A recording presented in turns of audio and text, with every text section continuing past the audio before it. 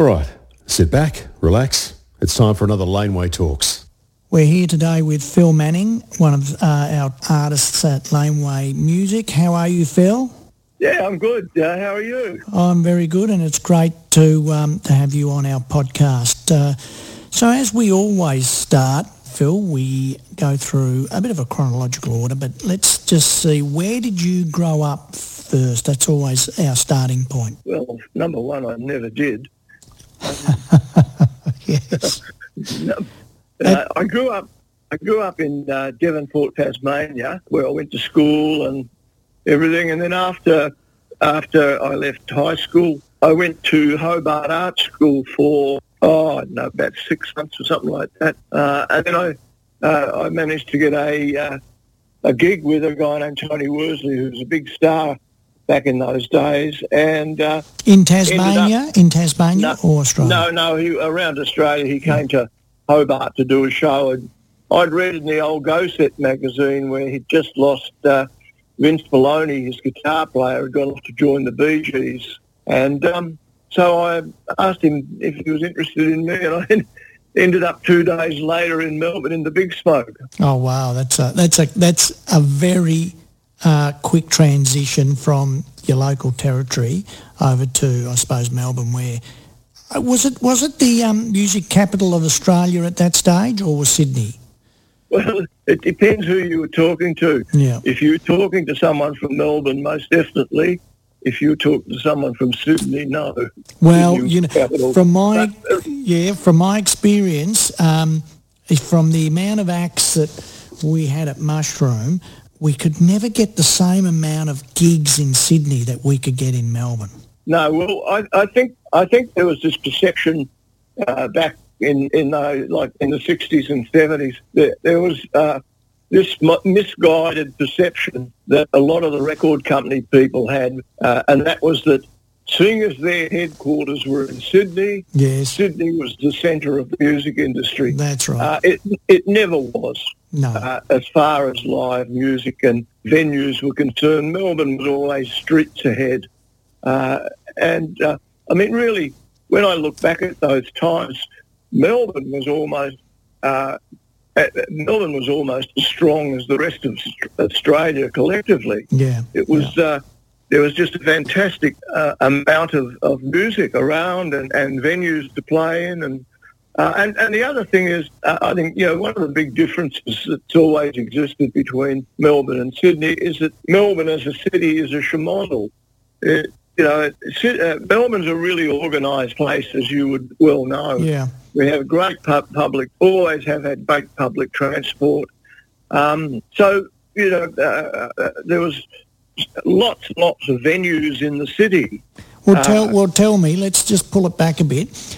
Now you've come to Melbourne, and I always like to know, what kind of guitar were you playing at the time? At that time, I had a 1957 Stratocaster, which would have been worth a fortune today. Oh my God, 57 Strat. Yeah, 50. Which I had a harmony guitar I'd bought, and I worked in my dad's shop for a while, and yeah. I had originally an old German Hoyer guitar put out under the name of Broadway, which I still have actually. And then I had a Gibson SG Junior. What colour was that? Red. Yeah, very typical red. Always liked red guitars. I eventually ended up with a Strat, and because I at that stage I was a bit of a fan of the Yardbirds and Jeff Beck and everything, I wanted a Telecaster, and there were none around. So I chopped up the Strat and made it look like a Telecaster. Well, tell me, because you obviously had an SG Junior, what pushed you more towards a Fender than a Gibson? Well, initially in those days, the fact of who was playing what.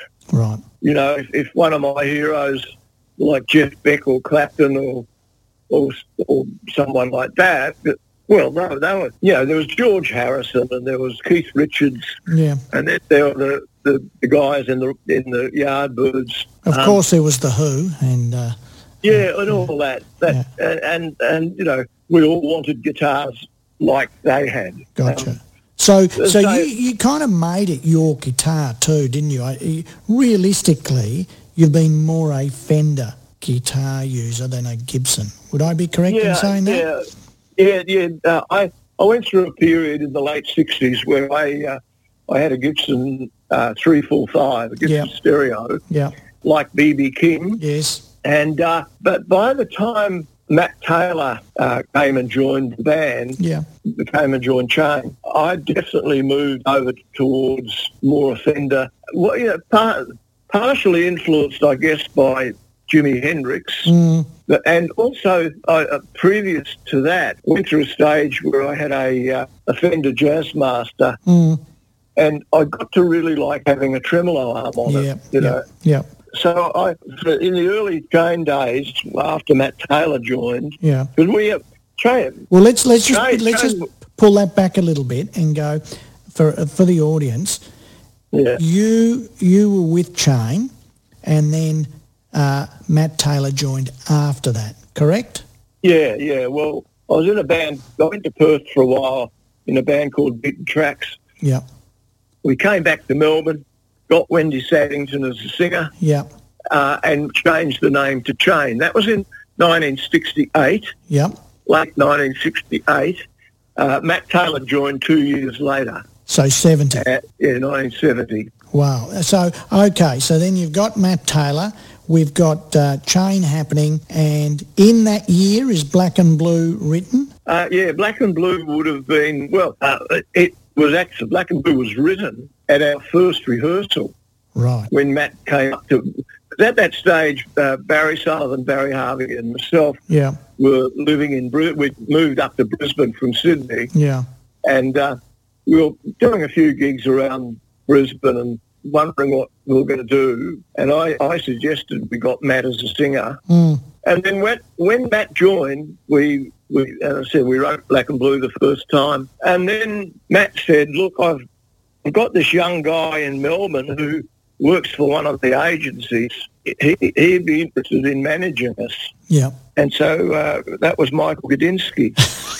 And so we, on our way back to Melbourne, we stopped off at Festival Studios in Sydney and recorded Black and Blue. Wow. And then headed off to Melbourne and started working with Michael. Now, was it a hit when it was released first, or did it take a bit of time to get momentum? No, it took a bit of time. Basically, look, some of the radio stations didn't want to know about it because at the time, in the 1970, early 1971, everything was very poppy. Yeah. And really, at the end of the day, Black and Blue's a dirge. It's really a slow piece of music. And, you would never have thought it'd be a commercial hit, that's for sure. No, and yet our audiences loved it. Yeah, and absolutely. I'll let the listeners into a little secret here. Yeah. Back in those days, every week, record shops would report how many records they'd sold by a particular artist. You know, correct. If Bob Dylan had a new single out, you know, all the label, all the record companies would report. Correct. To the I can't remember even the name of it now, but it was like an Australian Billboard type thing. Yep. That would determine the place on the charts next week. Yeah. So, you know, if you were number 50 on the charts and you sold a shitload in a week, you might go up to number 32 or even higher, you know. And so we didn't actually work this out till later on. But what Michael did, what it appears that Michael did was he'd go around all the record shops and buy it up, buy all the singles up, and then he'd put us on at one of his dances on a Saturday night. You'd have to pay to get to see the band, and built into that it'd say, plus get a free copy of Chain singles. So he'd buy the singles for probably 70 cents each or whatever they were at the time. He'd charge $1.50 to get into the dance, and he'd give you a single. So he was getting his money back. And, of course, what happened was it gave it enough momentum to get into the charts. And then the radio stations start playing. Had to play it. Yeah. Because once it was in the chart, they couldn't get denied No, that's right. to be And did it played. actually go to number one, Phil? Yeah, in Melbourne, in Victoria it did, yeah. Fantastic. So shot to number one. Well, tell me, so that's the Black and Blue story, right? Yeah. What was the, I always wonder, what was the next song that came out? The next single was Judgment. Right. Okay. Another cracker. Absolutely. I mean, now this comes off Towards the Blues. No, Judgment wasn't on Toward the Blues, actually. Towards the Blues was recorded before we recorded Judgment. Yeah. In fact, when we recorded Toward the Blues, the record company wanted to put the single on the album Yeah. because they thought it would be a great selling point to have it. And we put our foot down and said we didn't want that because it wasn't indicative of the way the album was sound. It would have stuck out like a sore thumb. Now you're referring to Black and Blue, are you? Yeah. Well, because Black and Blue. Judgment Day to me, Towards the Blues to me, is one of those records where there's not one bad track on the album. You know, hard to come by those kind of albums, and every track is just sensational. I mean, and you really would listen to it and be super proud of it because they're all just fantastic tracks. And you are right.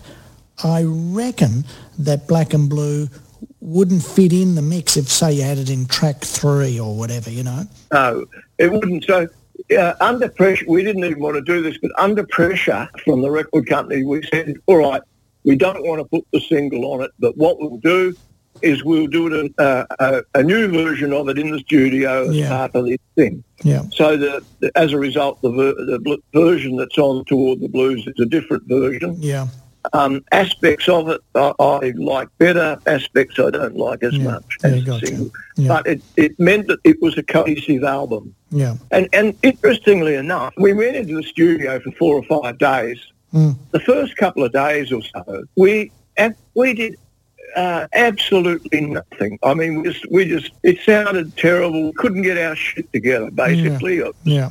Don't know what it was. And then, I don't know, maybe we got the combination of the scotch and the smoke to get right. I don't know. You mean cigarettes? I know what you mean. Oh, of course, yes. Definitely cigarettes, Yeah. yes. And it all came together.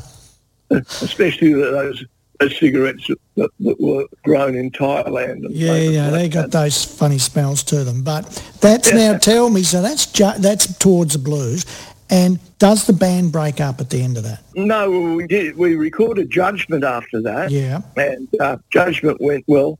But gradually what happened was we were actually getting burnt out because we'd been working, all of us for years had been working in bands, and the culmination of this with Shane having Black and Blue on the charts and Judgment on the charts is we were doing like 6 gigs a week, 7 gigs a week.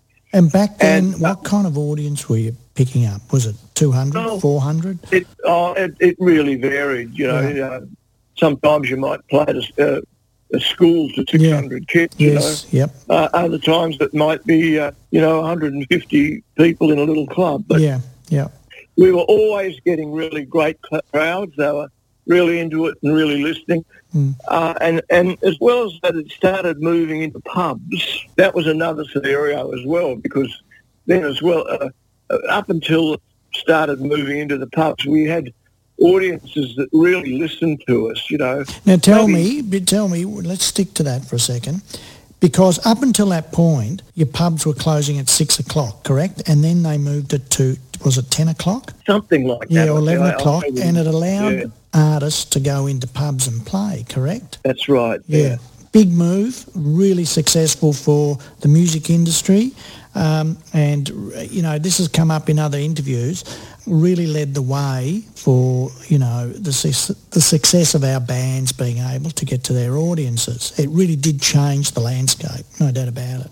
Yeah, so, well, it changed the landscape to some degree. I've always sort of thought it changed it to some degree in a good way.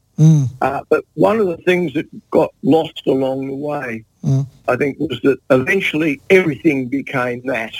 Yeah. Everything became a drinking environment, a pub environment. Yeah. And so there were aspects of music that sort of faded away. You know, there's an irony to what you're saying, don't you? I'm just going to pull it back a bit and go, there's an irony there. Is you're telling me about smoking cigarettes, I mean just cigarettes, and the booze, and how that becomes creative, and now you're telling me that the venue where the punters want to have a drink is a little bit different. I got you on that one, Phil. Yeah, no, you have indeed. But that's sort of the way it turned out. Well, I think I kind of get what you're saying, because you probably would have had a more attentive audience pre that, and then once you get to the pub and there's the drinking and there's everything else that's going on around there, you could actually be playing to an audience that are just all talking, and you know, it's how many are listening is another part of it. And that's part of the reason why bands became so loud. Yeah. Because, you know, once you get into a pub with, 600 people all drinking and in party mode, you had to play over the top of them. Well, I think if you remember too, what happened was it maybe the late 70s that then they went later. The licences got extended, but to have an extended licence, you actually had to serve some food. So we'd all get down, say the Prospect Hill was a cracker. We get down there and you get dim sims or a bowl of chips at 10 o'clock. Yep. And that gave them their justification for their late licence, right? And if you were lucky enough, you got 2 servings, so that was fantastic, you know.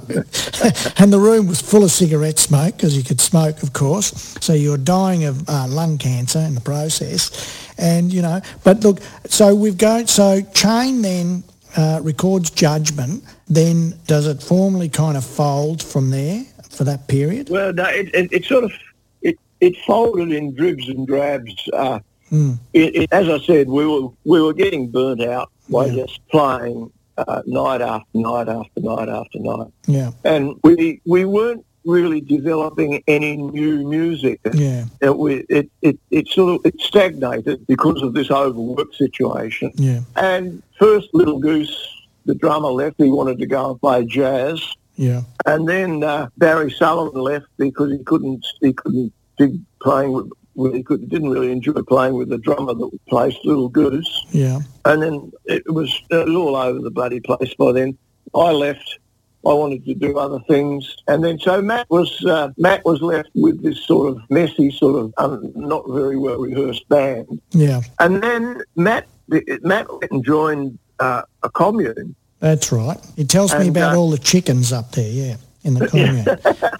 I've got that. And, there's a lot of drug participation. He said a lot of hallucinations. And he doesn't quite remember that period quite well because it was just a haze. Yeah, that's right. So he's gone up there and he's doing that. Now, we get to, 72, 73, and in various kind of combinations of artists, but do we move then to I Wish There Was a Way, which is a sensational record? If you don't say yourself, I'll tell you it is. And it is a really well-crafted record with depth, colour, and not necessarily a hard rock album. I'll call Chain a rock band, not a blues band. You're a rock band, but And this was a complete 180 from what we knew you were doing, correct? Yeah, and that was one of the reasons why I got out of Chain for a time there. Yeah, was that I was writing all this material. I was practicing a lot of sort of classical guitar exercises, and I was moving in a different direction. So the opportunity came up to do I Wish There Was a Way. And in retrospect, aspects of it were really good. In fact, I listened to the whole thing myself not long ago, and I thought, yeah, it's all right. I like that song, and I like this. I like the way the whole thing's put together. There's some great musicianship on it. Mark Kennedy and Big Goose on bass, and Mal Logan, wasn't? Yeah. On keyboards and stuff. Steve Cooney was on some mandolin and some didgeridoo. Wow. I think I just think there was a lot of depth to that record, and then we go to 78 is the next record. So there's quite a space there between recordings, correct? Yeah, well, we put we put Jane back together in a couple of different lineups for a while there. Yeah. Yeah, I mean, after I Wish There Was a Way, I did a couple of sort of really odd, around about that time, I did a couple of odd little singles for the Fable label. Yeah. And I had a little band called Willie and the Philtones, which became Band of Talabini. Oh, yeah, yeah. And then, but then back into a chain lineup for a while. Then I started working with Trevor Courtney and Paul Wheeler. Oh, yeah, there's some names, yeah. We did a lot of touring around the place. Then, and that's moving towards Manning, yeah? Yeah, and then became this thing where Jim Keys and I got together and started writing material and started to record an album. Yeah. And the English producer and the manager basically, just sort of said that Jim wasn't cutting it. And from a vocal perspective or from a writing perspective? No, from a vocal perspective. We'd recorded all the tracks, but he just wasn't cutting it, unfortunately, at the time. Well, it's a funny record too. You and me have had discussions about Manning before. Now, for everybody listening, I like the record and Phil doesn't like the record. Okay, let's just be frank about it. I like it. The cover is very questionable. It wouldn't survive in 2023. It's very sexist. There's no doubt about that. I find the songs fairly reminiscent of that 75 to 80 period, very radio friendly and very listenable record. And so I kind of like it, but I know you're not a big fan of that record. No, well, I suppose one of the main things is that it created a huge rift between Jim Keys and myself, which luckily we got over before he passed away. Yeah. But we did actually do some great writing together. As you say, it was reminiscent of that period. And you talk about the period of people like Hall & Oates at that sort of, that late 70s, early 80s pop thing, getting into that area of gated drums, and it might have even been a bit before that, but clever pop music, really, Yeah, I agree. But look, it obviously didn't last and you moved on, but then we get to Oz Blues, correct? Yeah, Oz Blues. I took some time off and I was renting a little farm in Tasmania. Yeah. In the back blocks and going hunting for my food and doing all that sort of thing. I got a phone call from Matt. You want to come over to Perth? And because Dave Hole, Matt's guitar player, didn't want to continue doing that, wanted to move on to his own thing. So Matt and I got back together and did the Oz Blues thing for a couple of years. I mean, is that where Spring Hill was written for that album?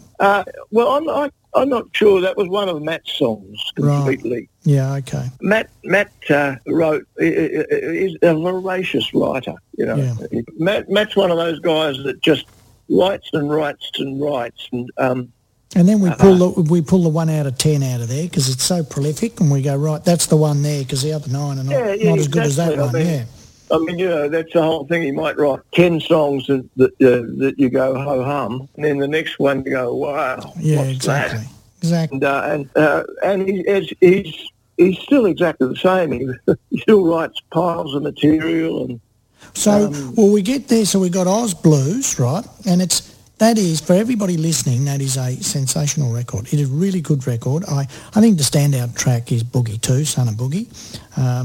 Boogie being, to me, even if you worry whether Canned Heat did it back in the day and all that, they're the kind of the bigger ones there, but Boogie is such a traditional pub blues rock band song, and especially between 1970 and 1980, Boogie. And that's a standout track there. But then we move to one of your celebrated records, Phil Manning, It's Blues. And this is really just you and the guitar, correct? That's right, yeah.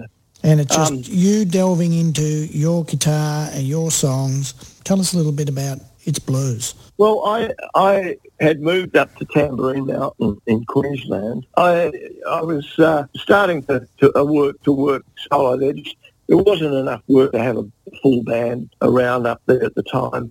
There was lots of little places around the area where you could do solo work. And so I was doing that, and I thought I should record this. So basically I went into Sweet 16 Studios in Brisbane, set up an amp in the corner, ran my acoustic guitar into that, put some mics on the guitar and a vocal mic, sat there, put a little table beside myself, had a bottle of wine sitting there, and basically just sort of sipped away and did a gig. Wow. Basically, I just basically played as if I was on stage somewhere. I had a whole set worked out. A big long set, went for maybe an hour or something like that. Yeah.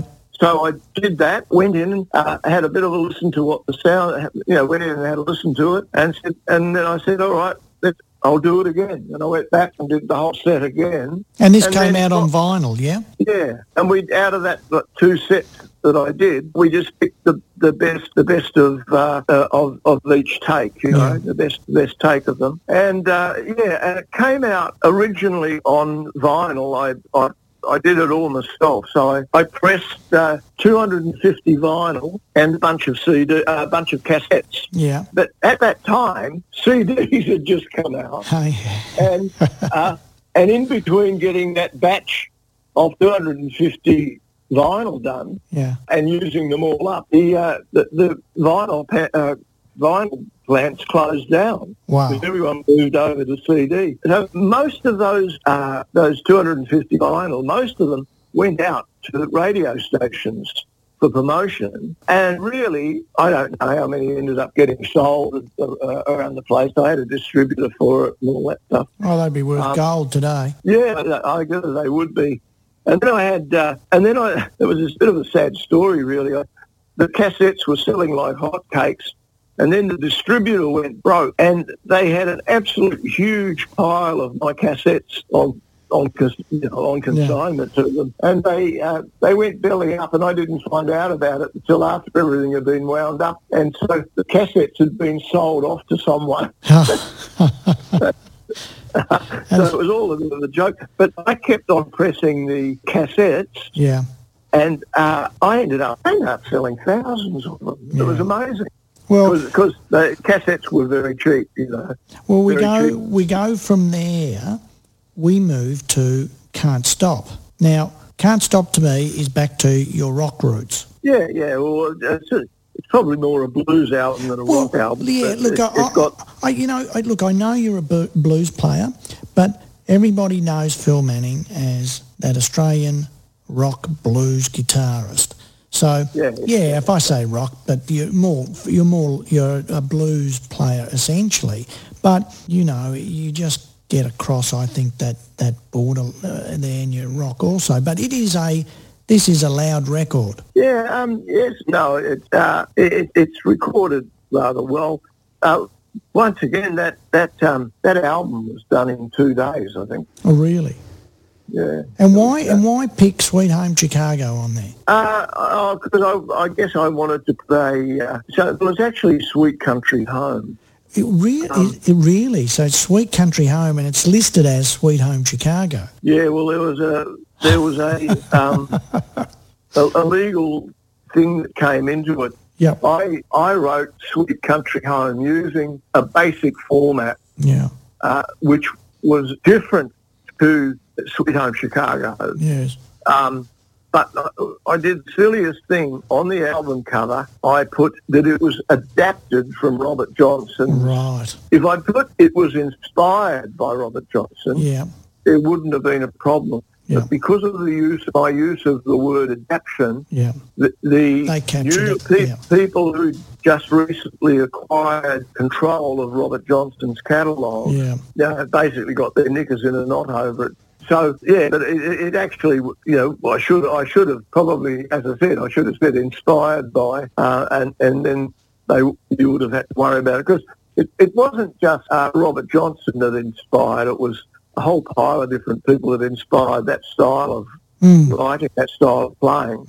And of course, very little of what Robert Johnson actually recorded was really original music. It was all part of the heritage, the sort of 30s, 40s blues and all that. long history of blues styles that went before him.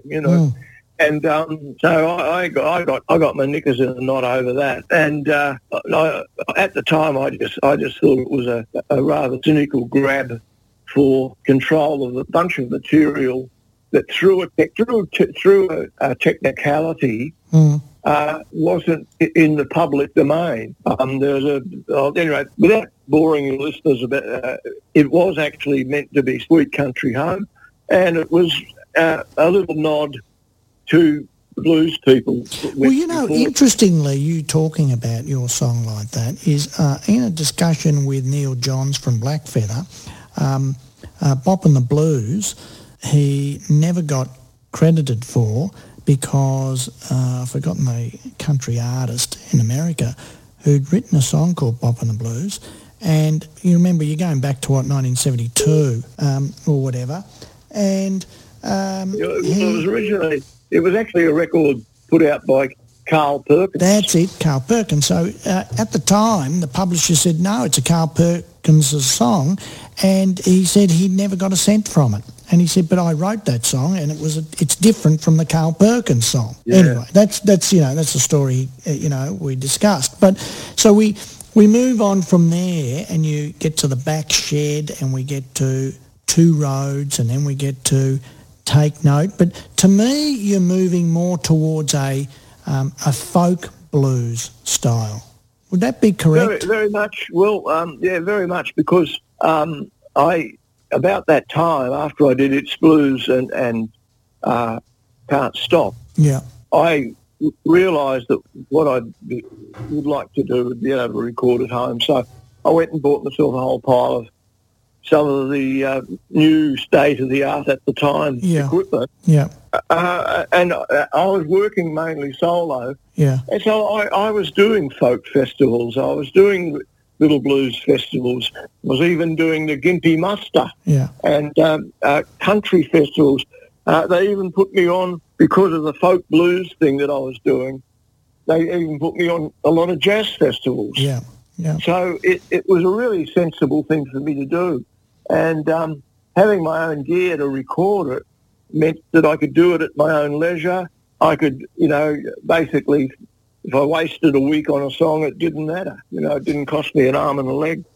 And it totally makes sense. And, I mean, in between all of this, we've worked on a lot of your old tapes and quarter-inch tapes that you had, and we have found some gems in there. And for the audience, for example, Phil Manning live at Dallas Brooks Hall, which doesn't exist anymore, but we know what a fantastic venue that was. And, you get little gems like this come out, which are great. I do remember, for everybody listening, he did give me a box of tapes, which was when he supported Canned Heat. Unfortunately, we couldn't get anything off those tapes. They were unsalvageable. That's where we got this batch of songs from. And then we've got Phil Manning Rock and Roll Trio, again, which is, a little EP. And then we've got live. I think that may have come off cassette even. Yes, I think you're right. Absolutely right. And then there's another one that we play here in the office at Laneway quite regularly, and that is Live Melbourne 73, which I can't remember whether you gave it to me or Matt Taylor gave it to me, and it was an old quarter-inch tape from 73, which he said was recorded on a 2-track. Just someone had gone in with a 2-track, put some microphones up, and that was at that, what was the club? It was closing. Garrison. That's it. And this is from there. And we're just lucky at the time, and that's what it's like when you're given a lot of these quarter-inch tapes. And if I remember correctly, this tape had mould on the sides of it. Obviously, that was a good thing because it protected that tape, and we were able to salvage it in very good condition. And it is just a terrific record, and it goes back to 73. And it does show it's not a chain record. There's a lot of guest people playing on it. But it's essentially Matt Taylor and Phil Manning. and the different guises that you guys played in is just unbelievable. And there's a couple of jams on that release, which, again, are just fantastic, just fantastic. There's a song called Various Australia, and that is, again, what a fantastic song. There's Krishna Loves You Too, which is, I think, a Matt Taylor song, isn't it?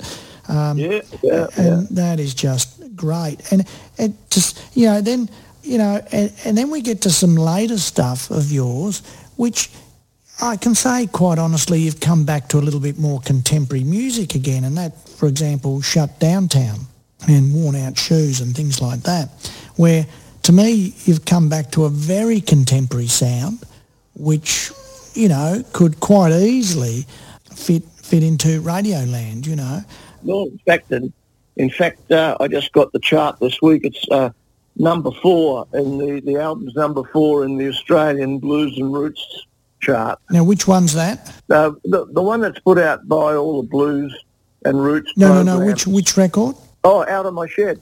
Ah, yeah, gotcha. Okay, gotcha. Yeah. The new one. Yeah, and that is just fantastic. And I mean, so you see this complete transition for you. You do bop around all over the place. So you get into this folky blues thing, and then you come back and there's some contemporary. Then we find some old stuff there, which is straight out more rock than kind of blues. You're just jamming, and it's just fantastic. And that depth and quality is pretty hard to find these days, I think. Of course, you had the advantage of being able to do so many gigs, and you're seasoned right across the board. But yeah, and also I was very fortunate in the early 70s in that I got into the session work field. Yeah, playing on other people's records, and that exposed me to a lot of different things, like going in with a 12-piece rhythm section and 70 or 90 members of the Melbourne Symphony Orchestra to do a Kamal album. Oh, wow. Did you ever play with Renee Geyer? I played with some gigs with Renee. Yeah. With the Phil Manning Band, one of the Phil Manning bands backing her, and I played on the first album she did when she came down to Melbourne. Oh, right. The one that had It's a Man's World on it. Oh, wow. So I played on that, although the solo guitar on It's a Man's World is actually Timmy Gaze. Oh, Tim Gaze, really? Mm. And it was the bass player, it was the chain bass player on there with her anyway, wasn't it? Yeah, Barry Sullivan. Barry was on everything. Yeah, absolutely. Yeah, so, there's that wide berth there. I mean, we started off talking about your guitars and what you had back in the late 60s, early 70s, and what are you actually playing these days? Well, in 1988, I became a Fender artist, a Fender Australia artist. Endorsed artist, yeah? Endorsed artist. And so ever since then, I've been mainly playing Fenders. I mean, I had Guild acoustics for a while. Then I had a Fender acoustic for a while. As far as electrics are concerned, I have played an Eric Clapton Strat since 1988, and I've got a Fender Powerhouse Strat, which I use for slide. During lockdown, in recent years, I've developed some arthritis in my left hand. Yes. So I started using, that was a funny thing, it happened by accident, that I've ended up using Cole Clark, what they call little lady guitars, Cole Clark LL series. And I have had a little bit of a play on those. You generously let me touch it. And they're a short scale guitar. Yeah. And I found that I really liked that. So during lockdown, with all this COVID business, I built myself a Telecaster from scratch. Wow. Using pieces of pine that I had around the house, couple of little bits from Bunnings, and ended up, I talked to Cole Clark, and they gave me a fingerboard off an LL. So I've got a fingerboard on that, the same as my acoustics now. Oh, really? And then just before Blues Fest this year, I really wanted a Strat that was a short-scale Strat, and I discovered that the Japanese were making one what they call a junior series. Is that because they're shorter people than us, is it? Well, it's more, I think they're more for students, more for kids. I hope I wasn't joking with that, but anyway. Hey, tell me something too, Phil. Why have you not, I've seen a few pictures of you with them, why have you not really played a semi-acoustic or, hollow-bodied electric guitar? You have, but not commonly. No, well, Is it the tinniness of the sound or the... No. They usually round a sound and a Strat or a Telly. It depends on whether they've got a solid block up the middle. If they've got a solid block up the middle, you can get a reasonable amount of level out of them before they feed back. But, right. Well, put it this way. What I sort of find is that with a Strat or a Telly, you can reproduce just about any other guitar. But it doesn't work the other way. Yeah. If you've got a semi-solid guitar, it's just about impossible to make it sound like a Strat. Yeah. A noticeable exception, actually, was the guitar I designed back in the 70s, which came out as a Phil Manning model stereo with Maton, which was really successful for a couple of years. And that's actually a ripper. That really crosses the border quite well. Did you ever keep one of those Matons? Oh, I've got the original. I kept the original prototype, but I gave that to my son for his 21st. Oh, actually. Fantastic. Oh, absolutely. Oh, great. Oh, yeah. What was that, a sunburst or was it a red? No, it was originally a blonde, very lovely golden blonde. Oh, wow. Okay. But me, being the typical idiot that I am at times, painted it Monaro red. Oh, really? Because that's why I knew you're a red lover. Yeah. But anyway, as I was saying, I've got this junior Japanese Strat now. Yeah. Is that and that's the red one, isn't it, that I've seen? No, that's my Clapton Strat, which is actually sitting here staring at me in the room. Well, what colour's the let's call it the junior? Yeah. It's called Daphne Blue. Oh, right. Okay. It sounds very suspect, doesn't it? Yeah, it does actually, and I don't think I've seen you play that one, have I? No. Well, actually, I played it. I played it when Shane did. We did a run through Melbourne about a month ago. Oh yeah, the Byron Bay's Blues kind of run, yeah. No, before that, about a month before that, I used it there, and I used it at Blues Fest along with my telly, the white Telecaster that I made. How did you find the Byron Bay Blues Fest with the audience? I mean, that big crowd out front and the big stage. Beautiful sound there on stage. The first night we had big problems. The first night. I mean, we are used to working on big stages. Absolutely, you are. The first night we just, I don't know, we were a bit too widely spread. I think we all felt a bit rushed, and no one's fault, just ourselves, just ourselves, probably nerves and things, and we didn't spend really quite as much time on fold back, and that we had the first night we had real trouble hearing ourselves and keeping cohesive. The second night was fabulous. We had the first night.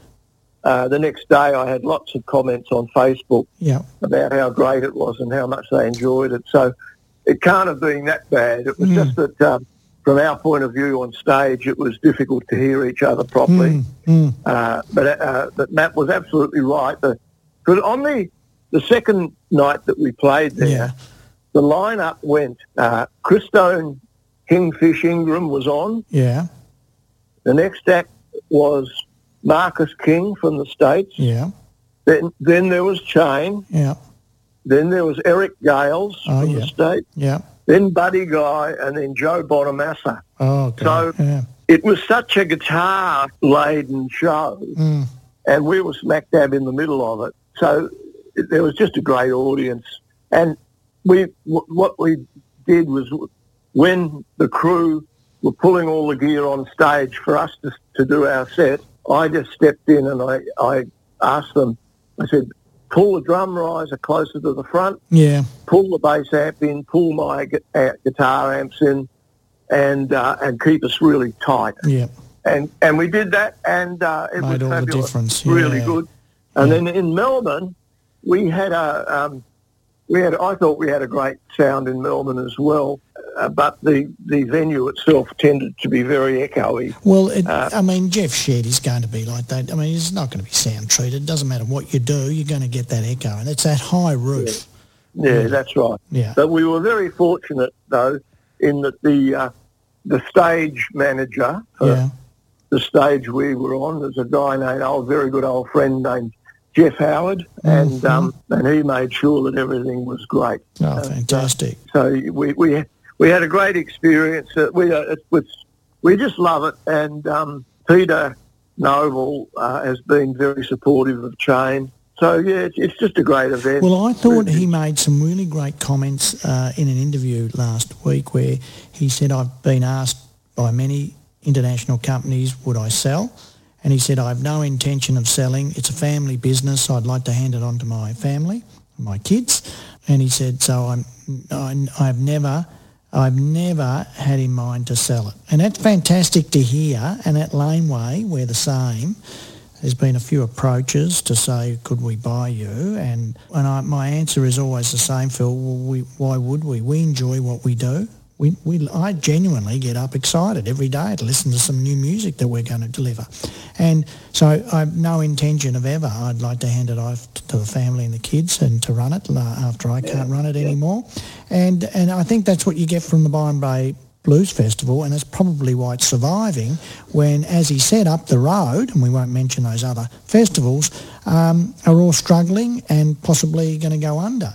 The other thing that happens with a lot of festivals is that a lot of festivals are run by committees, and they select a person or people to choose the acts and that sort of thing. And then after a period of time, because they're not actually committed to it financially, because it's not a family business or whatever, there comes a point where they say, well, I've had enough, I'm getting out. Someone younger comes in, and then suddenly they don't want to know about any of the older artists that they've had.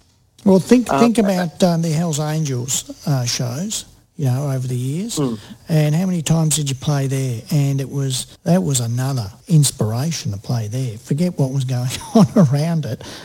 You know where they used to have that stage, and you'd look out to that hill at the back and the trees, and it's like, oh my God. That was a great event. But once again, as the sort of older blokes sort of retired or took a back seat, the younger people coming on weren't interested in the same music. They wanted something heavier. Well, you've got to remember what we're built on here and what are our credentials over the years. Yes, we've got to support new young acts. We have to do that. But you've got to filter it right through. What we've found is more and more we've been having, lots of kids young people coming up to us and saying, wow, we love your band. This band is so good. I've listened to it all my life. My grandfather used to play it. Or my father used to play it. Well, Usually it's been my parents played it, but recently there's been a couple of people saying, "Oh, my grandparents used to play it." Well, we're in that zone. We're in that age zone, aren't we? So I totally and it's like when you go to a gig for some of our older acts, and you have a look at the audience, and we're all grandpas. That's what we are, but we still love our music. But look, and I mean. Here in the office today, I don't know if you know, we've been listening to Tom Scott and the LA Express. You ever come across Tom Scott from America? Oh, yeah. Tom Scott and the LA Express, which is a real funky jazz, saxophone kind of, but rock in it too. Just fantastic. But, we do go across all borders, and we try to listen to music that's got that's nostalgic and it's rocky and it's whatever. And I think when I look at or I talk about Phil Manning, I think first and foremost I think guitarist, and I think rock blues guitarist. That's to me. And then I have this other impression of this folk player who is very technical on an acoustic guitar. So you've had this career where I think you've been able to transcend many forms of your craft, and you've probably seen it all. And I think you remember Trevor Lucas from Fairport Convention? Oh yeah, yep. And he once said to me, he said, and this was years ago too, and he said, I reckon one of the reasons why you've been able to keep your name out there and keep working is that you're a bit like a chameleon. No one knows quite what to expect next. Yeah, I think that'd be right. Yeah. And so it keeps it interesting. I think you're right. And, quite easily we could say to you, could you play on this rock album? You go, yeah, what kind of guitar do you want on it? Yeah, exactly. Or, it's all those brands. And so, look, it's been a terrific pleasure talking to you, and we've got a lot of records of yours out for everybody listening. It just goes on and goes on. And quite frankly, there's one section to look at Phil Manning, but what we've got to try and do, there's all these side projects, and we've got to try and get them back under the Phil Manning name, let's call it on Spotify or whatever, or Apple, so that big catalogue is there all together, because there's King Link. I think King Link's one of them, isn't there? There's quite a few side projects that you played where I think the only track I said to you, we can't put that out, was you guys doing Rocky Mountain Way. I said, that's not going on the record. It just didn't work. But there is some fantastic tracks on those records. So, there's a depth, the depth of the product coming from Phil Manning is enormous. It's been a pleasure talking to you today, Phil. Thank you very much, Vince, and a pleasure talking to you. And we will catch up soon. Keep on doing what you're doing. Laneway's a fabulous idea. We'd love to see you live again, and we did a show with Phil last year, I think, and we'd like to do another one. We are kind of trying to get together a little festival of Laneway acts, so we're thinking about that, but we'd love to see you soon. Anyway, all the best, and we will talk to you soon, Phil. Thank you, Vince. Well, there you have it, another Laneway Talks. If you enjoyed that, just search Laneway Talks for more great conversations. G'day folks, Mark Ellen here and the Ox, David Schwartz. And we've started a brand new podcast called A Couple of Blokes, A Couple of Beers, and we just chew on the fat. Couple of Blokes, Couple of Beers with Ox and Marco. I'm thinking about whitening my teeth just so when I smile. There's a new episode every Wednesday. Have you got a weight issue? Of course I do. It's a stupid loaded question. A Couple of Blokes, Couple of Beers with David Schwartz and Mark Allen. I'm eating the kids' Maltese. You're eating their Christmas present. I am a piece of garbage. Listen wherever you get your podcasts.